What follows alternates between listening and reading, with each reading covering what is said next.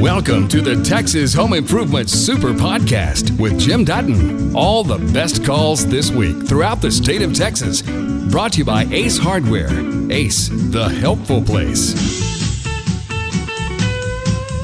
This time of year, we're starting to get a little bit of weather change. You know, we had some fronts come through and temperatures start cooling off.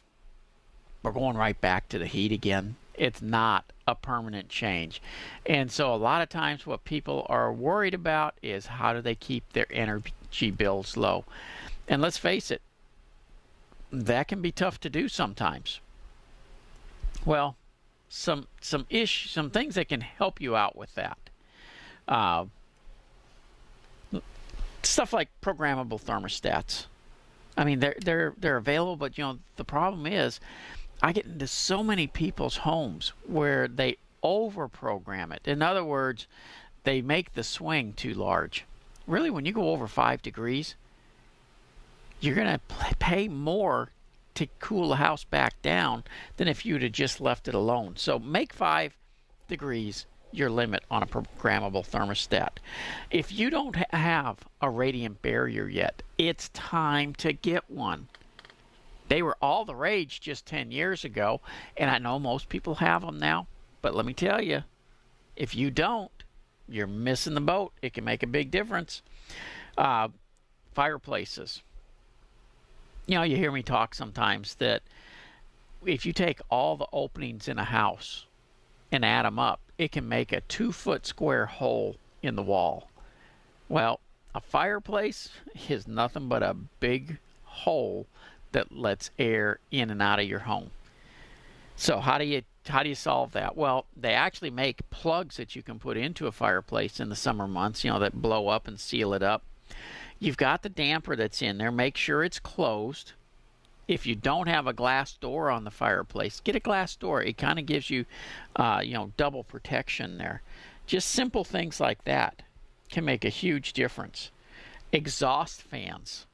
And a lot of times we don't think about this, but the exhaust fan above, like the stove, the fans in the bathrooms, things like that, they are designed to suck air out of the house. Well, guess what air they're sucking out of the house and blowing outside? Yeah, the air we paid good money to cool, or in the winter months, heat. Regardless, I know we need the exhaust fans, and there's times we need to turn them on. Limit the use of exhaust fans. You are spending money to heat and cool air, throw it outside, and have to heat and cool again. It's a huge waste. So again, limit the use of exhaust fans. Your water heater. You know, a lot of times people will say, oh, lower the temperature on the water heater. I want to make sure that you understand, don't go below 120 degrees on that.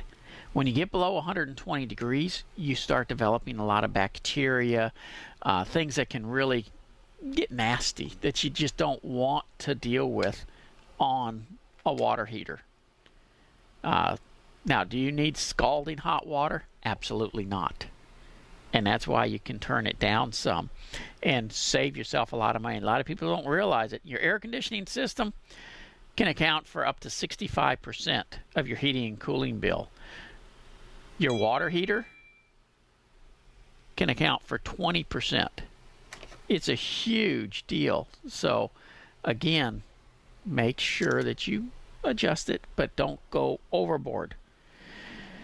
Oh, how about ventilation in the attic?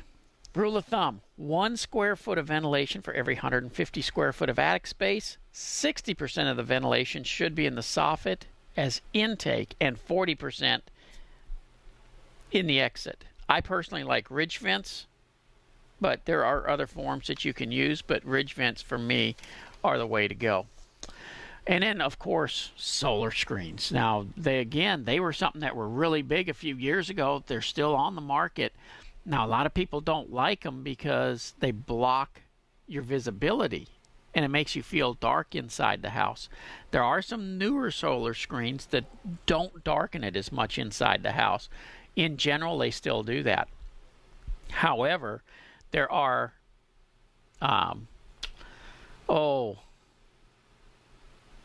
there are products that you can put on the glass itself now, like Super Optics, 3M. Both of them make some great products that you can put on the glass itself. They're crystal clear, so you don't even see it, yet it blocks the heat transfer from coming into your home. And it also protects the carpet, the furniture, the wood floors from fading. So there are some really good products out there for doing that stuff nowadays. And of course, weather stripping around the doors. We're back to that 2 square foot hole. If you want to really stop the air from traveling in and out of the house, doors are one of those things you really got to take care of. Alan, how can I help you today? Thank you for taking my call. So when I bought my house 20 years ago, the roof vents, just the ones they put in, very passively moved the air from inside the attic to the outside. And I ended up replacing some of them with the electric ones. The problem is those burn out every few years, and I have to replace them. And I read on the internet where those actually can do more harm than good because they can end up sucking out the cool air from inside the house. So Yes. my question was, and I think you kind of just touched on cooling the attic, besides the radiant barriers, what is the best vent fans that can be used to cool the attic? Well, my first choice is to use ridge vents. Use continuous soffit vents and a continuous ridge vent. The air comes in through the soffit vent, hot air rises, it goes out through the ridge vent, and it's just a Mother Nature thing taking care of it, no power going to it. The other big problem they have with those electric fans is they short out and start a lot of attic fires. Oh, really? And so I do not recommend electric attic fans at all. If you need some type of power fan, look at a solar power fan for up there. The motors tend to last much longer. You don't have the burnout risk like you do with the electric ones. The shorting out and causing fires have just not been happening with the solar powered ones. So that would be my second choice. And then my third choice goes down to what's called an air hawk. And it's really just a big hole in the attic with a cover over it, and you run multiple ones along the ridge of the attic to again just let hot air rise and escape out. And I've seen houses, and especially a lot in my neighborhood, the turbines that they're not electric. Yes. They're the big turbines that turn. What about those? Those are my last resort if I can't use one of the other 3 items that I mentioned. Oh, wow. So those are not very effective? Not real effective at all. They have a very limited area of movement. In fact, in some cases, they're actually bringing air down from the top. The whole key to attic ventilation is you got to make sure you got enough soffits. Most homes do not have enough soffit vents. Okay. All right. Well, thank you very much. You bet, Alan. Take care. And by that, not having enough soffit vents, most homes, they've got a vent every 15 to 20 feet. Continuous is the ideal situation. At minimum, I want you to get it down to every 4 feet. I mean, you really need to tighten up on these soffit vents. Larry, this is Jim. Welcome to Texas Home Improvement. Hey, Jim. Enjoy the show. I have you. questions about the solar screens. I need to put some Yes. in. Are there different types? And you also said something about possibly applications to the actual glass, on the window. There are different types, and the types that they have is actually how much of the sunlight they're going to block coming in, and so the more dense, the more sunlight that they're going to block, obviously the darker it's going to be inside the house, and of course they come in multiple colors as well. As far as the films for the glass, yeah, there's a lot of films for glass, and I really recommend that typically over solar screens. Now, if it's in direct sunlight, then at times I would recommend the solar screens if it's in direct sunlight all the time or just extremely bad. But if you'll take a look at Super Optics, and that's SUPER Optics, or 3M, both of them clear window film that goes on the glass. You virtually don't see it, yet it blocks that UV from coming in and the heat from coming in, and at the same time makes it where if you have glass breakage or something, it holds the glass together, much like a tempered glass would do. It's not gonna. Tempered glass will shatter into little pieces. A regular glass, when it breaks, goes into the big sheets, and so with this film on there, it's much like a windshield on a vehicle. There's plastic in between 2 layers of glass on the windshield, so it holds the broken glass together. And these window films do that as well. And you like the film better than the over the solar screens? In general, I do. In general, I do for a couple of reasons. One, I just plain like to be able to see out the window. And the solar screens block a lot of the light. I like it extremely light inside as well. But then the other thing is just the fact of the UV that it stops, because it helps protect all the stuff inside from fading. And so the window films are typically my favorite way to go. Sally, welcome to Texas Home Improvement. How can we help you? I'm good, thank you. Thank you for taking my call. My pleasure. My question, I had a couple of questions. One is an AC question, and I have a system that's about 3 years old, and I'm seeing the drain pipe is plugged up, and the drain pan is filling up with water and threatening to drip through the ceiling.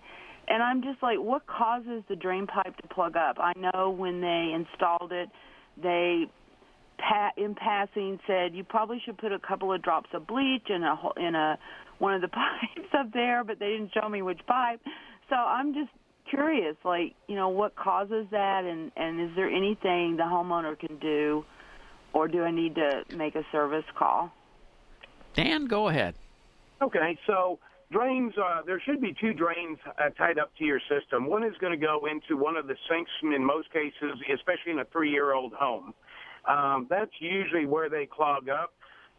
It ties into the downspout into the sink, and the sediment will build up there and clog up. You can easily disassemble that P-trap, clean that out, and a lot of cases that'll take care of it. Okay, so I need them to come and probably do that for me, it sounds like. It can be a very messy ordeal. You need to make sure that you have lots of towels, buckets, and that when you disassemble it, that's the easy part, but putting it back together is where the difficulty comes, and I do recommend that you call a professional company to do that. Definitely. My other question is, I have a drain pipe in my front yard. I live on the low side of the street, so when it rains very heavily, that drain pipe preserves, the front from flooding. And over time, with a big tree that's killed off the landscaping, there's a lot of dirt, and the drain has gotten covered over. I've been out there digging on and off forever. I can't find the drain. I can't remember it, obviously, exactly where it is. And, who can help me with that? Or how? I've thought about metal detector. I don't know how to approach it to find that drain, and it has been a problem with some of the heavy rains that we've gotten.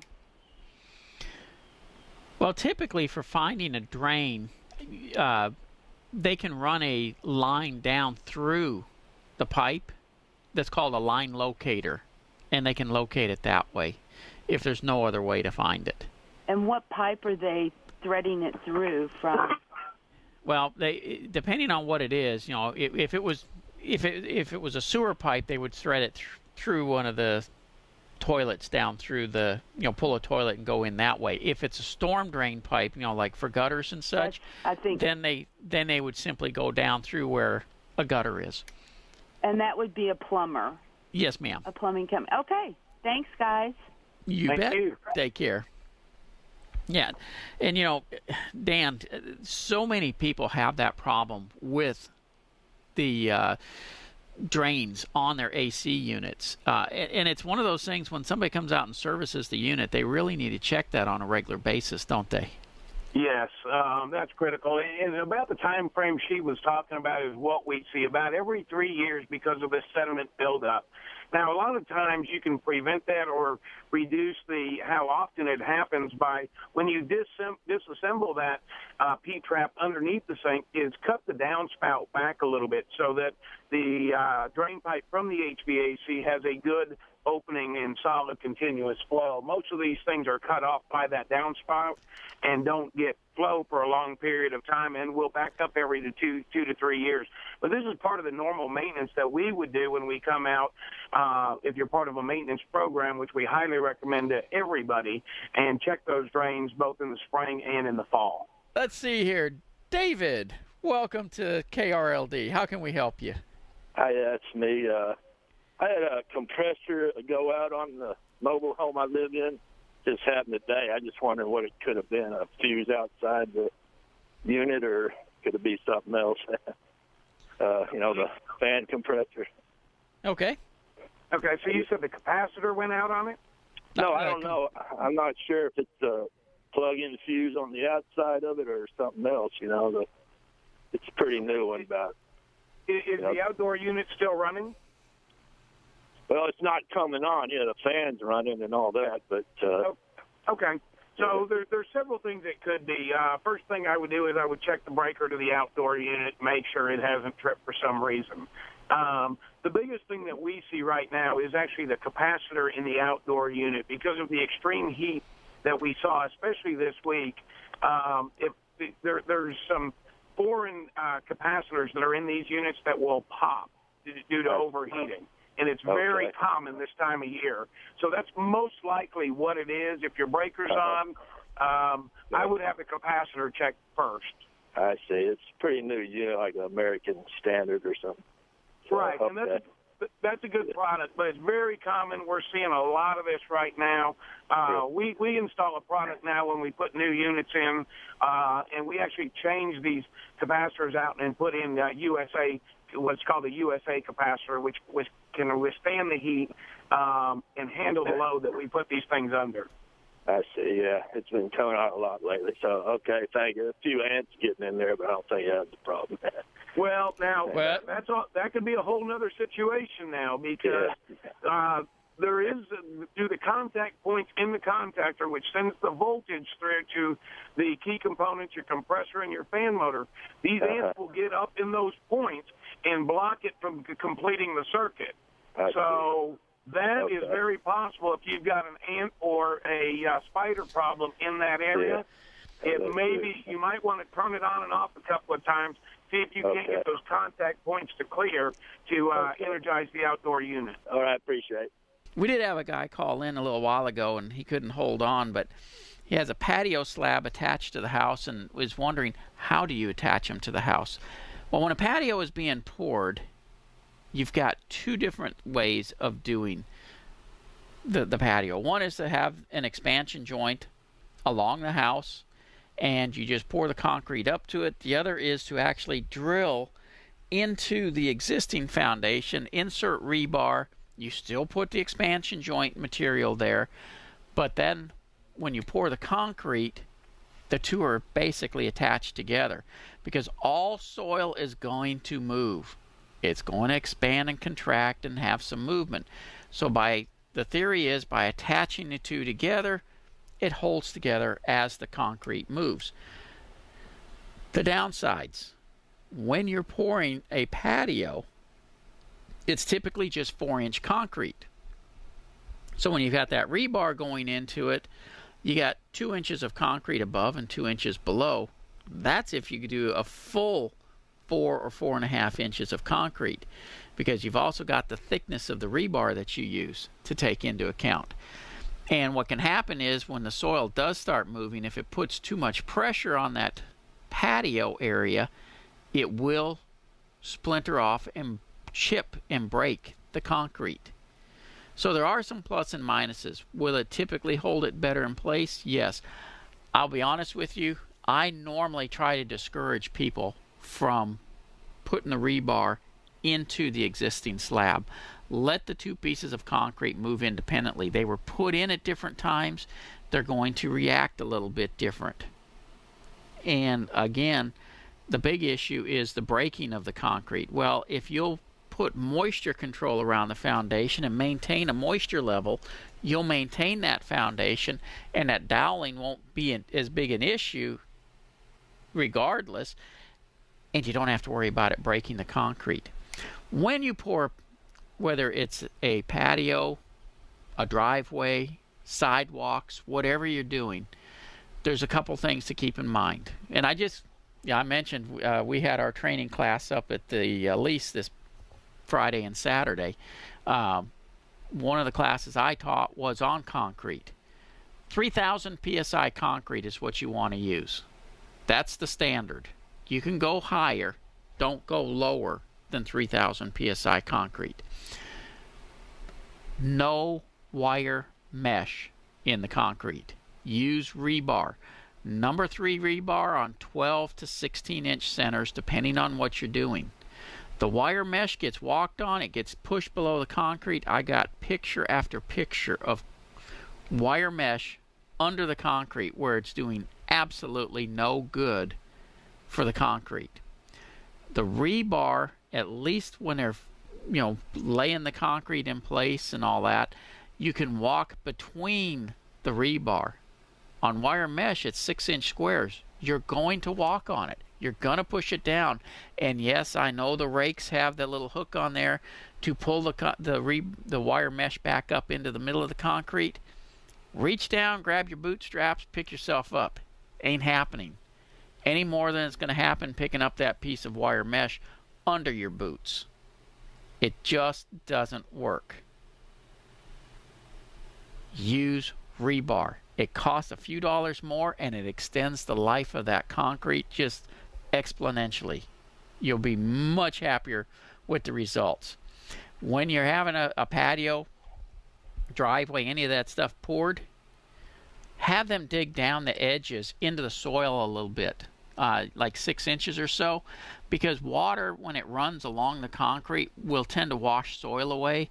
And if you just got the 4 inches of concrete, it'll start washing underneath and wash material out from under it.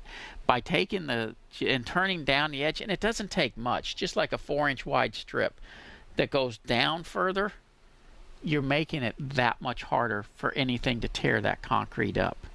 Now, does that mean you can build on it? Absolutely not. If you're going to ever use a concrete patio or something to build, then I do recommend you dowel it in, but I also recommend you have a regular beam all the way around, including up against the house. And in that case, I would rebar into the existing foundation. But nonetheless, rebar, no wire mesh, 3,000 psi concrete. Hello and welcome to Texas Home Improvement this fine Saturday morning. Jim is out and I am in. It is Todd Tremonti with Market Experts Realty and the Todd Tremonti Home Selling Team.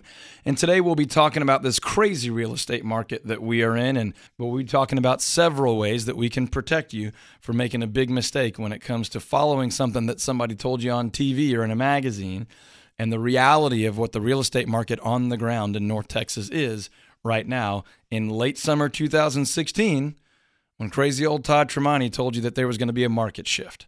So what does that mean for you? We're happy to talk about it today. I'll tell you what it means for a lot of our clients right now. We're getting a lot of questions. Hey, I heard on the news that there's a market shift. I heard it's a bubble. Well, let's talk about that. Our market, just like almost every market across the country, experienced a really, really dramatic change in our opinion about the value of real estate round about 2008. Some of us started seeing it late 2007. Some of us didn't feel it until 2009. But what we all felt is a bunch of people that borrowed too much money, and a lot of them had trouble paying it back, and that set forth this kind of course of action that caused foreclosures and short sales and fear in the marketplace, and a lot of buyers and sellers to stay out of the market simply because they were worried about what that meant for them and their money. The good news is when you look at the national market, places like Southern California and South Florida and basically the coastlines of the country, east and west, experienced some real carnage. People owned homes that lost 50% of their home value. People had to get foreclosed on when they had good jobs and dual incomes and were good, honest people. Most of that did not happen here in the great state of Texas. We experienced what I like to call a pause. Somebody behind the curtain hit pause, and our home prices stopped going up. And a lot of people stopped buying and selling real estate. So the pace of our market kind of hit a heavy speed bump and slowed down. But there were very few people whose home lost 20, 30, 40% of its value. There's some people that saw 4, 5, 6% correction. Most of us just saw nothing. And most of us saw even our tax values going down. And we paid lower taxes on our homes. It was a pretty logical market for us. That's the beauty of North Texas. It tends to be a fairly stable, logical economic system, and the housing market leads that economic movement. So this is good news for you. And the reason I'm going into this amount of detail, I'm not necessarily a hyper detailed guy, but I want you to know that when I tell you we're experiencing a market shift, but that shift is not going to be a crash, it's not going to be a bubble, it's going to be a shift that if you're an intelligent adult and you take advice and you look for information, you can take advantage of this shift. You can still sell a home at max value while some home sales are going to start to taper off just a little bit. You can still buy a home at a heck of a good price while most sellers are still thinking they're going to break a record when they sell their home. Now, how do you do that? Of course, I'm a little bit biased, but I would say you do that with the help of a skilled, full-time professional real estate advisor. If you want to check us out online, you can check us out at overunderagent.com. We guarantee to sell homes over the average price and under the average time. I'm not here to make this an infomercial about me. I just want to give you good information so that you can make wise choices for you and your family. We tell people the best time to sell a house, the best time to buy a house, the best time to invest in a home is when it's right for you and your family and your budget and your life. A good real estate advisor is going to create a strategy that is best for you at any time, Christmas Day or 4th of July. Everybody wants to believe that the best time to sell and buy a house is spring and summer.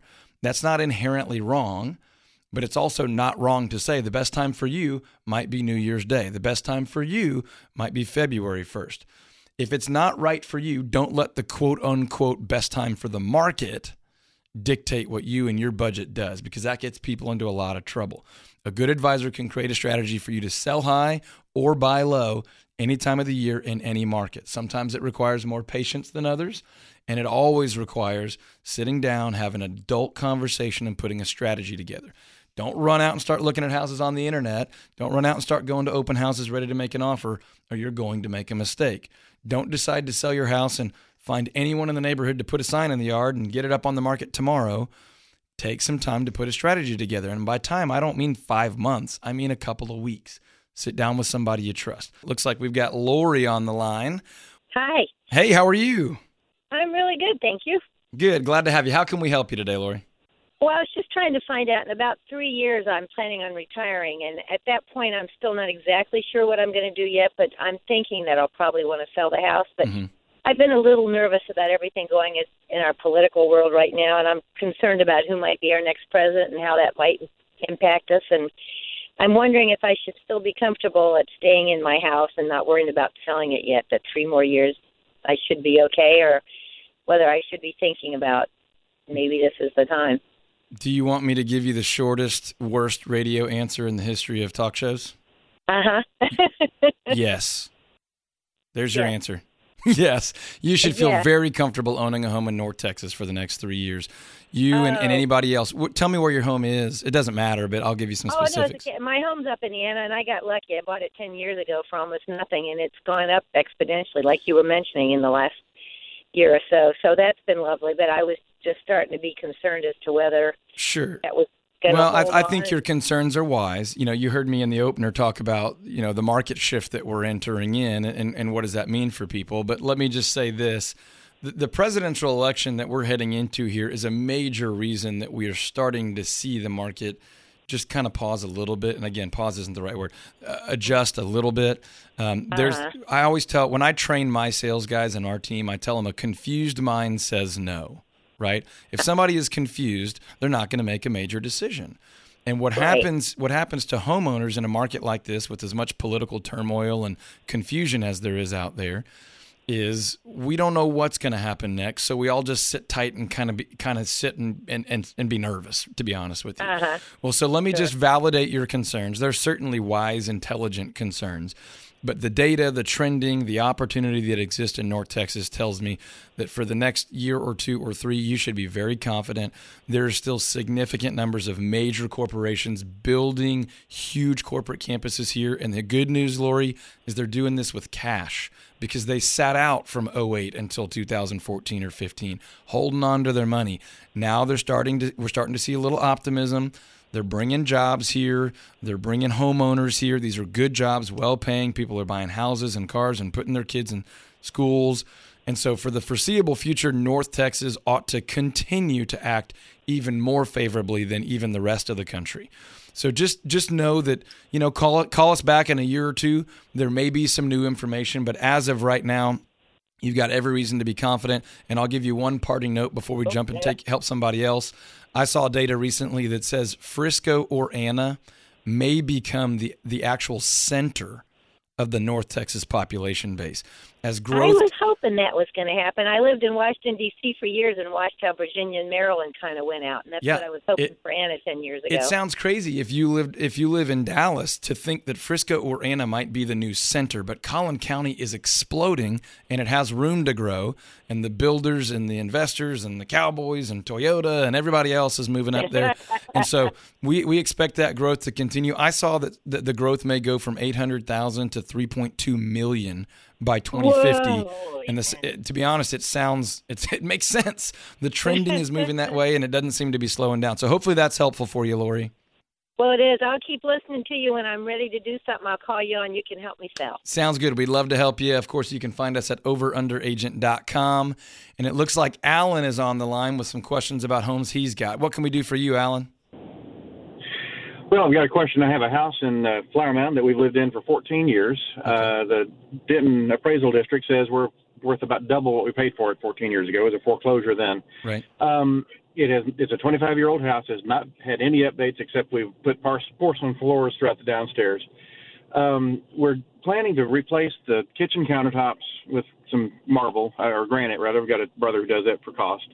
Right. And then we want to update a bathroom, the master bathroom. And that's about it before we sell the house in a year, because we're going to plan to move closer to my work. Okay. Do those kinds of repairs or things tend to update? It's fine. Tend to pay for themselves real well? Alan, I know you sounded like the kind of guy that would do this to me, because I just talked about how HGTV gets it wrong, but here's the area where HGTV gets it right. Kitchens and bathrooms are almost, not every single time, but almost always going to be your highest return on your home investment. And the reason is those of us, all of us, when we buy a home, we all spend most of our lives in our kitchen. Even if you're not a gourmet cook, that's where people gather when they come over. That's where the kids pony up for breakfast, lunch, and dinner. And that's where we tend to grab something out of the fridge and sit around and talk. Of course, the bathroom's a big deal. More often for women, but listen, if you're a guy and you like a nice bathroom, join the club. Nobody likes a filthy, old, funky bathroom. So at the end of the day, those are the two things that you can more often than not get right. So the answer to your question is yes, get those done. 1-year timeline would be great for you. And if we can do anything else for you in the future, let us know. We'll be right back with more Texas Home Improvement here on WBAP.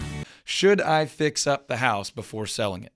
Now, we've spoken with several of you that have called in about kitchens or counters or air conditionings, and of course, we're going to take those things on a case-by-case basis. But generally speaking, should you fix up the home before you sell it? Well, the answer, of course, is a resounding and decisive yes and no. Yes and no. Here's what I mean by that.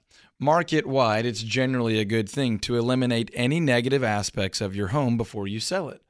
If there's a hole in the wall, if there's a door that won't close, if the garage door opener's broken, if the dishwasher's leaking water, you need to repair those things. So those are more of repairs than they are improvements. So let's distinguish between the two. I always tell people the most important thing to do when marketing your home for sale is to eliminate the negatives. So if you've got a problem, an AC unit that's out, a bad hot water heater, anything like that, go ahead and repair that. Now, let's move over to the question that says, should I do improvements to the home to add value? Everything's working, everything's fine, but should I improve it? Well, we touched a little bit earlier on kitchens and bathrooms as well, but that can be a very, very dangerous answer to a simple question. If by saying you should improve your home, you go out and spend $30,000 or $40,000 on a kitchen, or $15,000 or $20,000 on a master bathroom. Let me give you the reason why improving your home before selling it is not always the best thing to do. And in the current real estate market, it's less often the best thing to do than in most real estate markets. This is going to be something that you don't typically hear from a real estate broker. Most real estate brokers want low price, high value, quick and easy sales. And what I'm going to tell you is the market right now is so strong for a seller that a lot of times you are going to achieve at or near the maximum sales price, assuming that you're using a good, talented full-time agent. You're going to achieve at or near the maximum sale price for your home simply because you have a home that is available. Because of that, there's some serious diminishing returns for dollars invested in home improvements. So let's say that you've got a B-plus house and you're asking me, should I try to make it an A or an A-plus before I sell it? Well, if you have a B-plus home in West Richardson, North Dallas, Plano, Wiley, Saxe, Murphy, West Fort Worth, anywhere south of Fort Worth right now, chances are pretty good there's enough demand on that home that somebody's willing to pay you at or near the maximum value simply because there is a home that they can buy that they might not have to compete with 3 or 4 or 5 other buyers on. So hear me loud and clear. Usually it's not a bad idea to add, to pretty the place up, to add a couple of benefits. In this market, it may not be wise to do that if it requires a large budget, more than a few $1,000s. Now, of course, that depends on the price point. If you've got a, $2 million home, you might need to put $20,000 or $30,000 into touching some things up. If you've got a $200,000 or $300,000 home, maybe you put a couple of $1,000s into it, but you may not need to put 15 or 20 into the kitchen. Now, again, if you have negative aspects of your home, broken doors, busted pipes, things that don't work, you do need to get those working before you sell, pretty much no matter what. Now, if you've got a specific question in regard to getting something ready before you sell, give me a call, 800-288-9227, 800-288-9227. Now, let's talk a little bit about the other side of this. Buying a house in this market, right? Should I buy a home at full market value that doesn't have everything I want? Again, let me give you a bad radio answer. One word. Yes, you should. If you and your family and your budget are ready to own a home, then you should do that. Now, the market right now is not the same as it was 6, 7, 8 years ago. You might be paying at or near full market value, and you may not be getting a home that has every single bell and whistle. But you don't have a lot of other options for homes right now, right? And so what I'm saying is, no, you should not overpay for a home, and no, you should not buy a home that you're not satisfied with. You shouldn't buy a home that you don't love. But you should understand that the market we're in gives sellers a lot of leverage, and you may not get a home that has every single thing you want, and you might still be paying pretty good market value for it. We can break into that more. Give us a call. We'll be back with more Texas home improvement and real estate talk here on WBAP.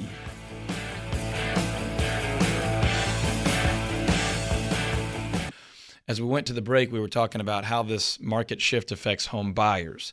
And let me just give you one good solid piece of advice if you're thinking about buying a home in this market. Do not rush. You just got to force yourself to be patient. And by that, I mean you need to sit down with a real estate advisor that you trust, that you truly believe is an expert, that does this all day, every day, full time, and put together a strategy. You need to talk to a mortgage lender up front. You need to have a strategy for how you're going to go about this. Because once you find a home that you like, you need to make an offer immediately. And you don't want to put yourself in the situation of needing to make an offer immediately if you haven't already talked through all of your, what I call non-negotiables, all your concerns, your fears, your priorities, your values, and you haven't sat with somebody who will tell you what questions you should be asking, even though you didn't know to ask them. Let's bring Matt in with U.S. Tree Care. I've been looking forward to chatting with Matt for a while now because I am the kind of guy that has killed a tree and ruined my yard and should have talked to an arborist, and I learned that lesson the hard way a long time ago. Matt, welcome to the show. How are you? I'm doing great, Todd. How you doing? Doing really well. We're having a little bit of fun in here today, and I'm excited to have you join in with us. Matt, I've got a question for you. I know, we sell 100 or so houses a year and more every year, and it is not unusual at all for home buyers to say, we want mature trees. So tell me, from your perspective, What's the difference in a well-maintained and a poorly maintained mature tree, and what should we know about that? Well, there's a lot of differences. The biggest difference is the amount of problems you're going to have with them. So a well-maintained tree, just think of like you and me, right? If we take care of ourselves, if we exercise, if we get enough sleep, if we eat right, that kind of stuff, we generally tend to be healthier, right? Of course, yeah. The same exact thing happens with trees is when they're taken care of properly, you're going to have fewer problems, even fewer storm damage. You know, a lot of people think storm damage just happens, but, you know, there's actually a lot of science and physics behind what happens when a tree fails. And so my company started actually warranting our work against storm damage last year. And so far we've only had to honor that warranty once from trees failing. We just get so few clients that with trees that break. It's been amazing. So it's really, for me, it's more of a passion than anything, I think, than it is a business or whatever. But if you maintain a tree properly, you're just going to have so much fewer problems. And what are the most common tree issues that somebody in North Texas is going to deal with? Obviously, there are certain trees that are native and things, but what are the problems that we encounter with trees where we need somebody with your skill set and expertise? Well, the first one is right at planting. It just drives me crazy how, you know, you go and spend hundreds, thousands of dollars on a tree, and then the guys that do it come in and plant it wrong. And everybody thinks planting a tree is just digging a hole and sticking a tree in it. And there's just so much more to it. In fact, they just updated the ANSI standards back in 2014. And I tell you what, the rate of failure, the rate of death when you follow those standards is just significantly lower. The other thing is it's really common here in Dallas for a tree to be over pruned. So you'll see, we call it lion's tailing or broccoli cutting. So just imagine like a stalk of broccoli, and then you've got this big tuft of foliage at the top. I call it the Dr. Seuss trees, where you've got just a long branch and a tuft at the end. And we look at that as a really toxic practice to the tree. It actually increases the rate at which trees fail structurally. What it does is it forces new growth on the ends, and then you take out the buffer zone, so the wind comes out at full force, gets to the end where all your leverage is, the tree fails. And would you agree with me that that's caused by, you know, too many folks out there knocking on doors saying I can trim your tree for cheap, and they get a couple hours of work, and they leave you with 10, 15 years of something that's really hard to recover from on your tree? Yeah, they say the average that it takes to recover from one poor pruning job is 10 years, and that's doing it right over the course of that 10 years. I thought I was exaggerating a little bit. That's bad. No, you're right on spot. That's right. So yeah, the door knockers. Now, mind you, I started my business by knocking on doors, so that's not to say that everybody out there that's knocking on doors is a bad apple or whatever, but make sure you talk to them enough to really get a feel for how they're doing things. There's also a really cool website that you can kind of check what they're saying. It's called treesaregood.com.